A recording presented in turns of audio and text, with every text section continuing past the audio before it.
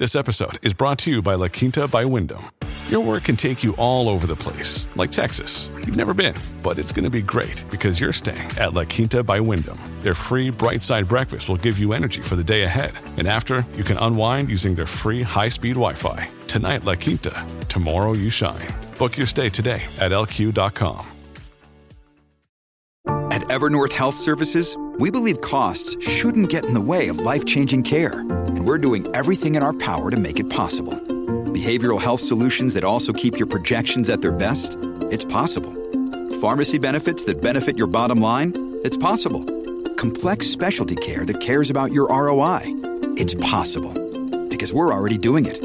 All while saving businesses billions. That's Wonder made possible. Learn more at evernorth.com/wonder.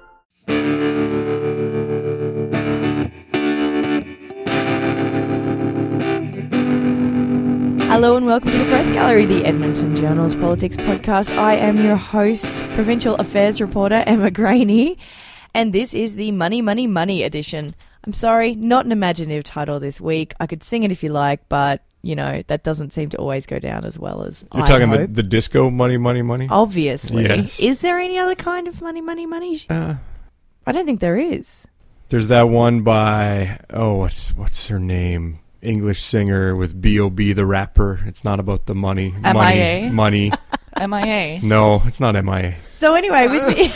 See, we're getting off to a musical debate start. Yeah. It's been going that way all morning so far. So with me today, Clare Clancy, who's with me down at the ledge right now. Hello, Emma. Hello, Claire. How are you? I'm great. How are you doing? Excellent. Health reporter Keith Gerein. Good morning. How are you? I'm lovely. Had to race in this morning, drop dogs off at daycare. That's my life right now. Doggy daycare. Doggy daycare, yeah. Puppies. Yeah. And Dave Breakenridge. How's it going? Good, mate. How are you? Fantastic. Everyone seems kind of harried this morning. It was kind of like everyone just kind of ran in going, I'm here. It was good work, guys. It's Friday. Yeah, I guess so. So today we are talking about money in a few different ways. We're going to talk about the UCP caucus, which is facing a deficit. And if it doesn't make some drastic changes, well, it can't technically fall into deficit. We'll get into this. But anywho, it has to make some drastic changes, including potential layoffs. Also going to briefly talk about the province's Q1 financials. There was nothing surprising there, so probably won't spend an awful long time in it. And also the free tickets that Katie Lang was going to give to Jason Kenney, and he turned them down. He could have saved a bunch of cash, you guys, but... not a country music fan, I guess. I guess not. I guess not. Let's, first of all, you know what? Let's talk about the UCP deficit right now. This was a story that came out, I guess, late last night. Yes. You guess. You wrote it. I did. You should know. I did. It did. I'm 100% sure that it was published on the internet last night and in this morning's paper. So basically, the United Conservative Party caucus is facing a potential deficit of $337,000 if it doesn't make some changes. Now, it's worth noting here that caucuses actually can't run up a deficit. Not like the government can kind of be like, it's cool, whatevs, no worries. It's cool.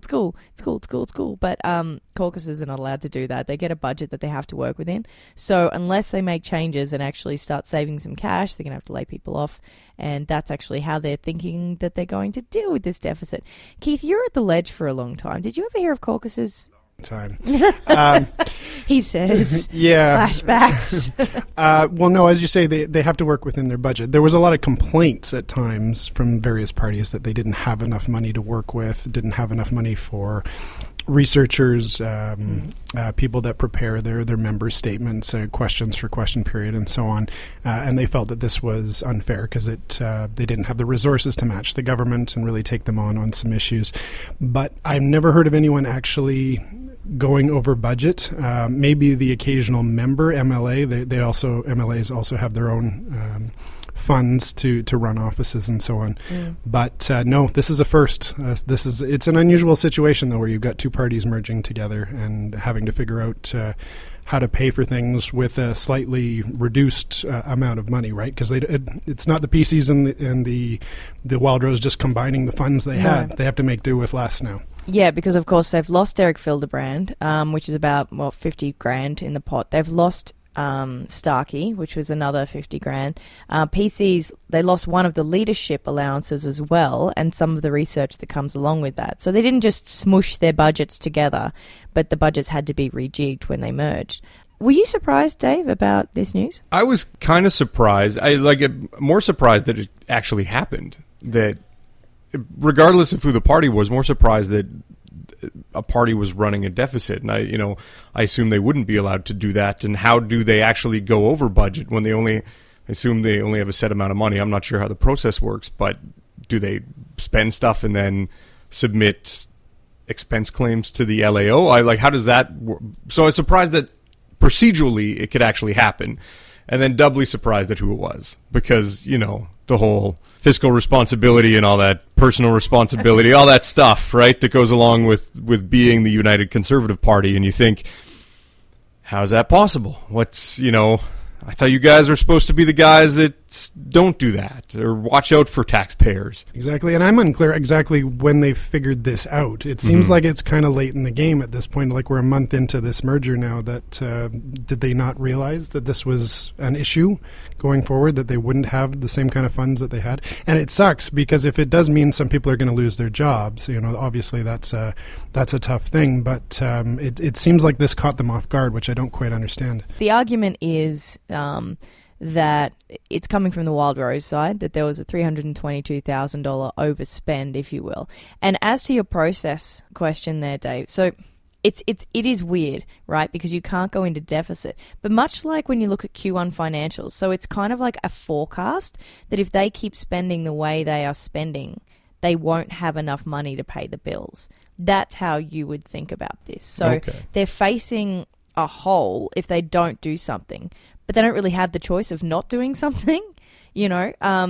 What they could do, one of the third options they had, so laying off staff, asking MLAs to dive into their allowances and kind of plug up the hole here. The third option was they could have gone to the legislature and asked for an interim supply bill. Really?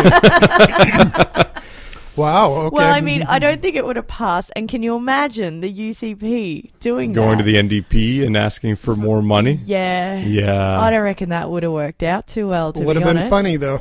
Yeah, it would have been funny. When are they making decisions about how to move forward, if they are going to cut staff? So basically yesterday they made some decisions that they were going to try and pursue the job cuts and the MLAs diving into their allowances. But we don't know how many people will be cut yet? No, and the meetings that they were having yesterday, and further to your point earlier about how this kind of happened and why they're only aware about it now. So the argument is that Wild Rose came to the table with less money than they expected them to have, and that's why they're facing this situation now. The PCs also came with less money than expected, about $16,000 less than expected, because they lost their leader allowance, and that came with some research cash as well. One of the things that jumped out for me was the number of staff that the UCP has compared to the NDP.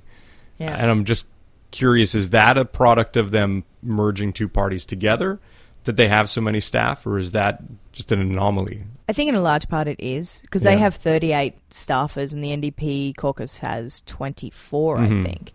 And because we can't forget, of course, they merged, they smushed together. So by the very nature of smushing together, you end up with more staff. And then they had to figure out, you've got two people doing the same job, so what do you do with them? And that's another interesting part of this as well. How do you figure out who you're letting go? Are they the PC side? Are they the Wild Rose side? Are they the ones who have certain more progressive values? Are they the really conservative ones? That in itself is a whole other bit of twisting, curling political intrigue. But they've had some time to figure that out as well. If you do have two people doing the same job, then surely by now they should know that they needed to make cuts and quickly. You would think, but the other interesting part of this story that you wrote, Emma, is the fact that they can dip into their member services budget. That's a pot of money that is not supposed to go to caucus spending. That's for an individual member to run their offices and so on. But I think your story said they can dip $40,000 from their member services budget to the caucus. Yeah. That's a bit of a loophole that I wasn't aware of.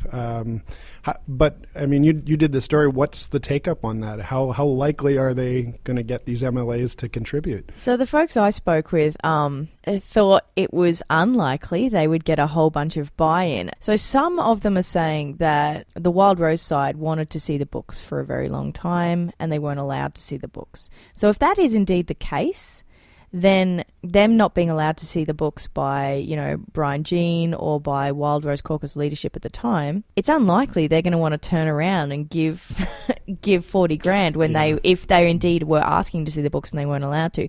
Now, I was also told that MLAs were showing the books quarterly and it was opened up to them and they could have a look every quarter. But then on the PC side, they were allowed to look at them whenever they wanted. So there's that kind of imbalance as well, if indeed that is correct. But you're right about the member services allowance. I had no idea that they could give that over to caucus. Yeah. And I checked with the Speaker's office and he went, oh yeah, that's fine. Like, really? Yeah, I know. That is a little strange. But, I mean, there may be a good rationale for it. I've just never heard of it before. So just to back up, so you're saying that you've heard that the party who's frustrated with the level of government transparency wasn't being transparent with its own caucus. Oh, you picked up on that. Yeah. Yeah. This is August has been irony month for the United Conservatives, I think, after the Derek Fildebrandt issue and now this. It's just all, I don't mean to laugh. These are serious things and people have jobs at stake here, obviously. But it's kind of funny to see the all of this is falling at the feet of the Conservative Party, who has argued for more government transparency, more government accountability, less government spending, and now they've also argued for government to cut jobs, and now they're faced with having to cut jobs. I'm sure they love that. Well, on that note, politically, what do you think the fallout here is going to be?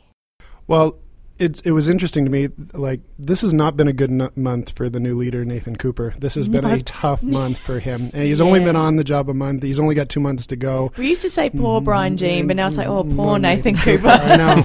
Well, it started with those past comments he made about abortion and gay rights. He fended those off as best he could. But then this is happening on his watch, this deficit in the caucus, Derek Fildebrandt leaving and him having to make a statement about how he feels about Fildebrandt. This is tough. This is I know he's a new leader, but he hasn't looked real smooth at this so far. So and interim leaders are supposed to be caretakers. That's Dave Hancock was a caretaker premier. He was the interim premier. Nothing really big happened on his watch. He kind of had to deal with the Alison Redford fallout, but he's like, someone else will be doing this in 6 months. He was chucked in the deep end for sure. It's like they just kind of threw him in the deep end of the pool, and they went, "Well, there's a life jacket there. See how it goes, mate." And then he just had to do his best. But do you think there's going to?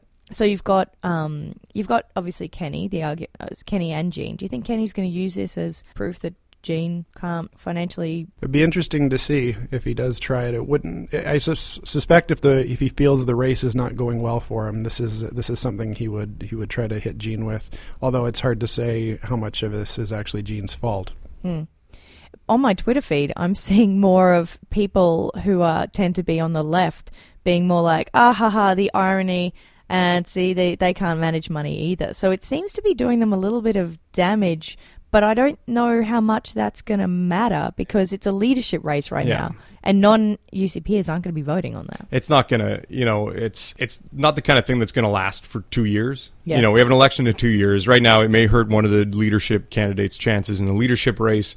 But after that, it's all going to be parties hitting each other over platforms. I can't see this sticking with voters. Yeah, it's in the Twitter echo chamber.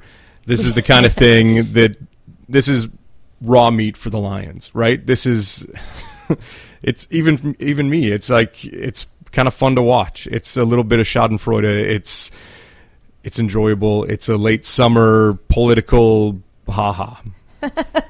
And usually late summer is pretty dead politically. Yes. Yeah. This has not been the case this August. Not with the UCP. No. Oh, Lord. Let's move on to financials just briefly. This was... I don't think there's anything came out of this that we weren't expecting. We've still got the exact same deficit, or up a little tiny, maybe nudged it up a little bit. But Were you surprised by anything that came out here? Any of you? You're all I was shaking kinda your heads at me. No. Not surprised about the deficit. Obviously, I wasn't aware in the budget in the spring that they had stuck in this, what was it, $500 million risk adjustment. Oh yeah, that was last budget they had Last that budget, and didn't okay. really use it. Yeah, But yeah, this time. you know, so I was kind of surprised about the fact that we're only a quarter through the year. We've already gone through half of the cushion that they put in place. The deficit could have been bigger. We could have, we could by the end of the year, if they run out that cushion, if oil prices stay low. I know they downgraded their projection for oil prices, but you could see the deficit creep up to $11 billion. Whether that's a huge deal considering it's already $10.5 billion, but that was kind of surprising. That was my one, I didn't realize that they, A, had that, and B, that so quickly through the year they've already gone through half of it. Yeah, and if you factor that in, their financial position is actually worse Yeah. than at budget. Significantly worse. 10.4 to I guess 10.7 if you add the contingency in there. It was one of the tricks of the former PC government that they would set a very conservative budget, plan for a certain kind of surplus or a certain kind of deficit, and then at the end of the year go, oh, look, things are so much better than we actually said they were going to be. A little bit of good news at the end of the year. So I wonder if the NDP is trying to set something up like that. The fact that they downgraded their oil projection price, maybe they are trying to set up some good news for the end of the fiscal year in March 31st next year. But that's the only thing I can think of at this point, because otherwise it's just continual bad news, and they continue to give the UCP a big stick to whack them with. So I'm not sure. I was a little surprised actually that it wasn't better, because we hear and we see that the economy is supposedly better here. But it doesn't seem to be reflected on the bottom line of the government right now. Of course, Finance Minister Joe Ceci likes to use the term green shoots in the economy. So I said, well, what are we now? Are we at a garden? Are we shrubbery? Are we trees? He couldn't give me a good gardening metaphor, and I'm going to say I was very disappointed in that. We're still stuck with green shoots. And the green shoots that are there aren't necessarily the green shoots that are good indicators of a really strong economy. They're not private sector jobs. You have a lot of entrepreneurial startups.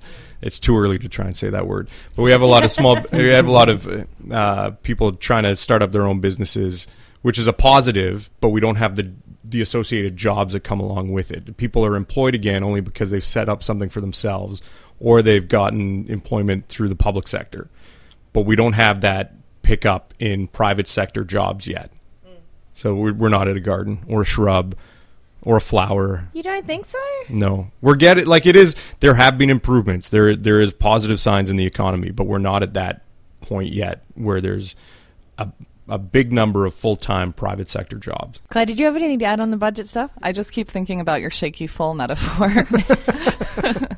No, I mean, I think it was pretty clear from your story anyway that it's just a very shaky situation, and we'll have to see what happens throughout the rest of the year. But I think it's interesting to hear what Keith was saying about setting up good news. I feel like that would make sense as a strategy, so it would be interesting if to see if that's what they're actually trying to do. Although we'll see what the price of oil is. Well, that's what the Tories did. They lowballed oil, and then, hey, at the end of the year, look how good oil was, and look at our big surplus. Aren't we great fiscal managers? The NDP started off the beginning of the year with an oil forecast that I think a lot of people said was way out of line, that people weren't predicting $57 oil, and where was the government getting these numbers? But I think the government wanted to paint a rosy picture in their budget that, hey, if oil stays up, we'll be not great because we're still in a big deficit position. We're racking up a bunch of debt, but it won't be as bad as it was last year. But they had to downgrade their oil projection. Right. Yeah, right, because oil went from $55 a barrel down to $48 a barrel. Yeah. Well, for the NDP's sake, though, I think their political fortunes, they do need some good news at the end of this, because as much as people criticize the carbon tax, and that is certainly going to be an election issue in 2019, this continual deficit and debt situation, I think, is going to be as big an issue in the next election if they don't get this fixed. Because double-digit deficits, this is just not a thing we're used to in Alberta. And if they continue, I think that is going to be as big an issue in the election for Jason Kenney or Brian Jean or whoever winds up leading the UCP. And speaking of Jason Kenney, segue, ayo. he turned down free tickets to Katie Lang this week. Yep. He did. Why would anyone do that? I don't know, Claire. You can only hear constant craving so many times in your life. Disagree. Okay, so set the scene up. So on Twitter, Katie Lang, Jason Kenney declined to go to Pride. Katie Lang offered tickets on Twitter to her concert in exchange for a sit-down chat about LGBTQ rights. And after some Twitter exchange, I think, with a staffer, we learned that Jason Kenney was too busy to go to the concert and would be turning down the tickets. And I don't know why you would. She's a national treasure. I mean, I guess my big question in that whole exchange is what harm would come from sitting down with someone who is so respected by so many Canadians to chat about LGBTQ rights when obviously that's such a hot point for Jason Kenney, right? If he did go and do it, like sit down, was there I don't think there was ever a hope he was going to. I mean, yeah, no one's surprised. No one is surprised by this. He's had other opportunities in the past to sit down with gay rights leaders to attend Pride and has declined them all. So this isn't a huge surprise, but this one's a more direct kind of attack on him in some ways. It was quite smart, I think, by Katie Lang. I don't know how she came up with it, but this was a sort of a direct challenge to Jason Kenney. Hey, get on board with us. Yeah. There was some kind of talk. There was talk on Twitter. There's it was Mike Morrison, is of course he's from Calgary and he's a blogger, and he'd said, Hey Jason, you say you don't come to Pride events because no one invites you. Well, using my gay card, I invite you to this. Then he suggested they go to Katie Lang concert. Of course, it's very expensive, so perhaps they could, go halvesies on the ticket. At which point, Katie Lang jumped in and said, "Hey, free tickets."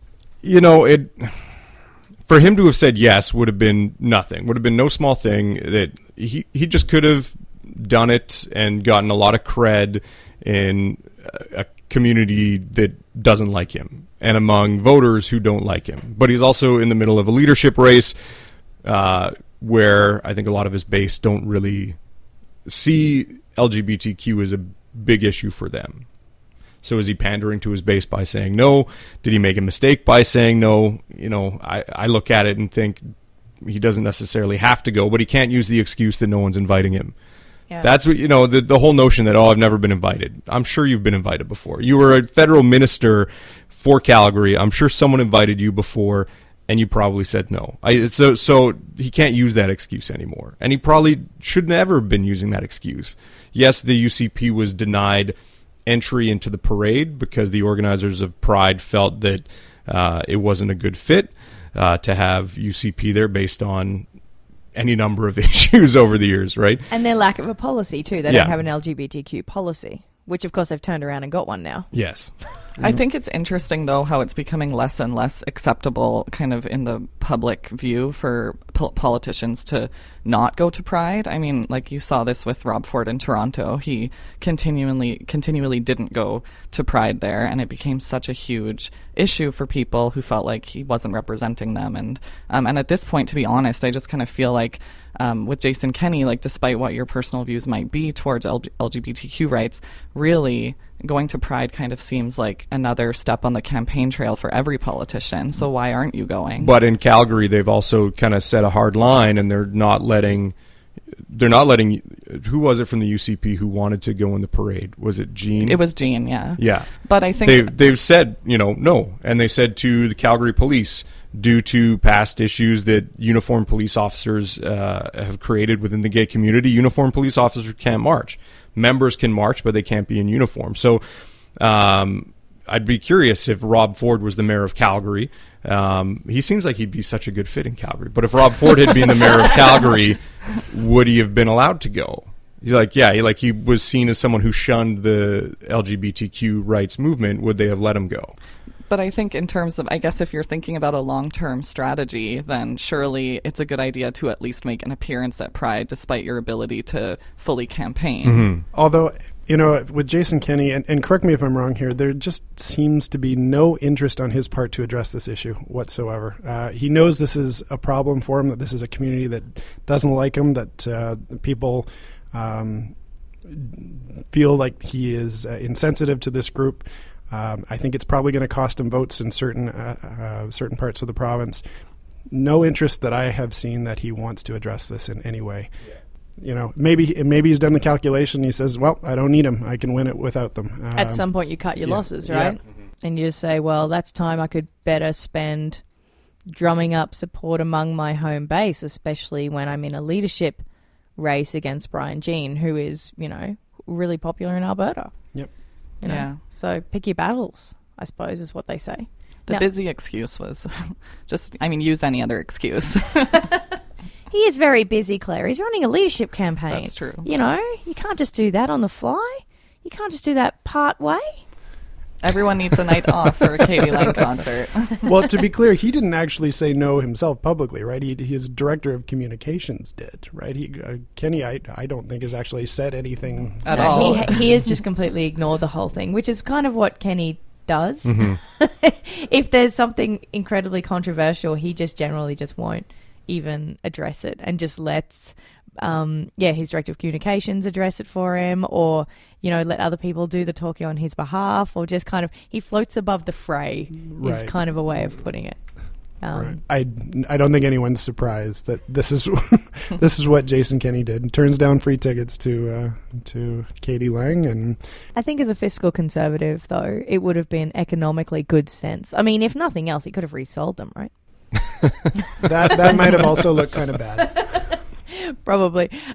Okay, let's move to our regular segment. Good stuff from the gallery. Claire, what do you have for us this week? Sure. I'm actually going to recommend a podcast. I walk to work, so I listen to a couple of podcasts a day, and I listened to a fantastic one this week called Where the Sun Don't Shine, which is actually a segment from Radiolab, but it's very kind of science nerdery, which I embrace, and it's very, very interesting. It's about the 40th anniversary of the launch of the Voyager space probe, and the probe is still in space, still taking photos, and it's about where it is now and what amazing things in the universe it has seen. Nice. Keith?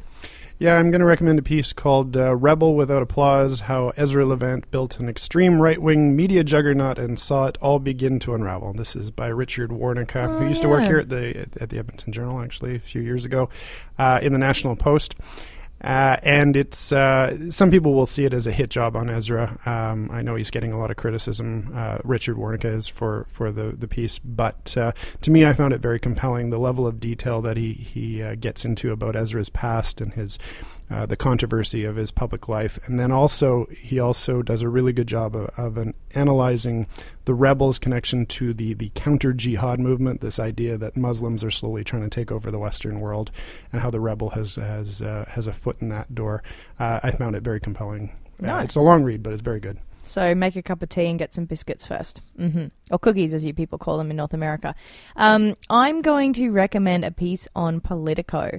It is a really fascinating read about Colorado Springs and its experiment with libertarianism. So it was facing some real budget issues a few years ago, and it just kind of hacked and slashed away, and people would have to pay to keep their own streetlights on, and it was just this really odd kind of way of doing government.